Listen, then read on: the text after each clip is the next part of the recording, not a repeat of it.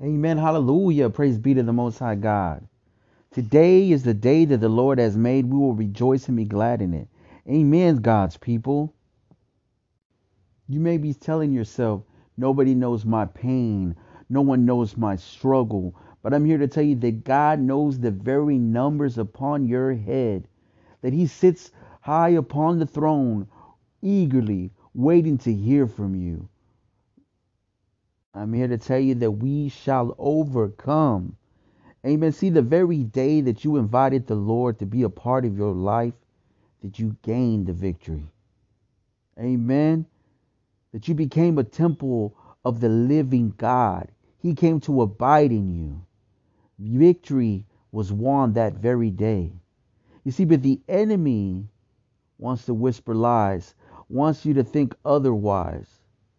But we have to keep our eyes on the prize, God's people. We have to stay focused, knowing that, you know what, I am a blessed child of God. The Lord loves me. He has translated me from death unto life. You know, each day we are faced with decisions. We are faced with choices. We could choose to walk in darkness. We could choose to walk in light. We could choose to walk in defeat, or we could choose to walk in victory. You know, the Word of God teaches us that greater is He that is in me than he that is in the world. Amen. See, we have the victory because the Lord abides in us. We have the victory because of what He did at the cross at Calvary. Amen.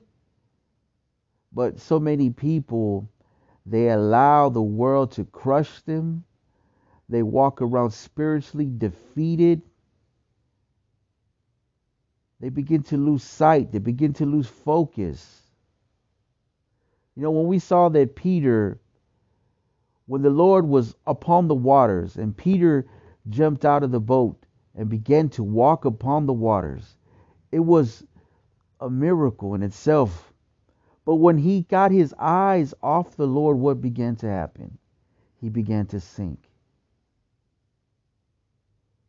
And so, this is what the enemy wants.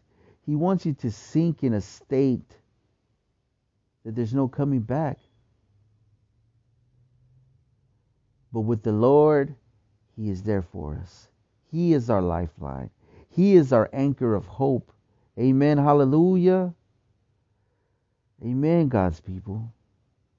You are loved. You are blessed. You have the victory. So you're victorious.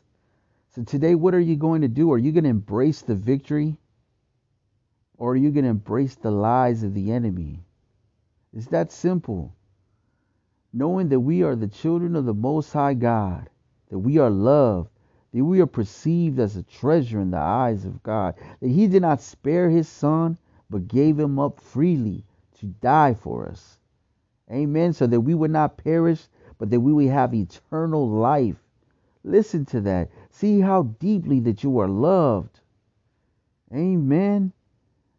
That the King has already paid the ransom by the precious blood of Jesus that was shed. Amen. Hallelujah. There's nothing that we should worry about. The Lord will provide, and you will have the victory if you choose to walk in it. If you choose to embrace the things of God.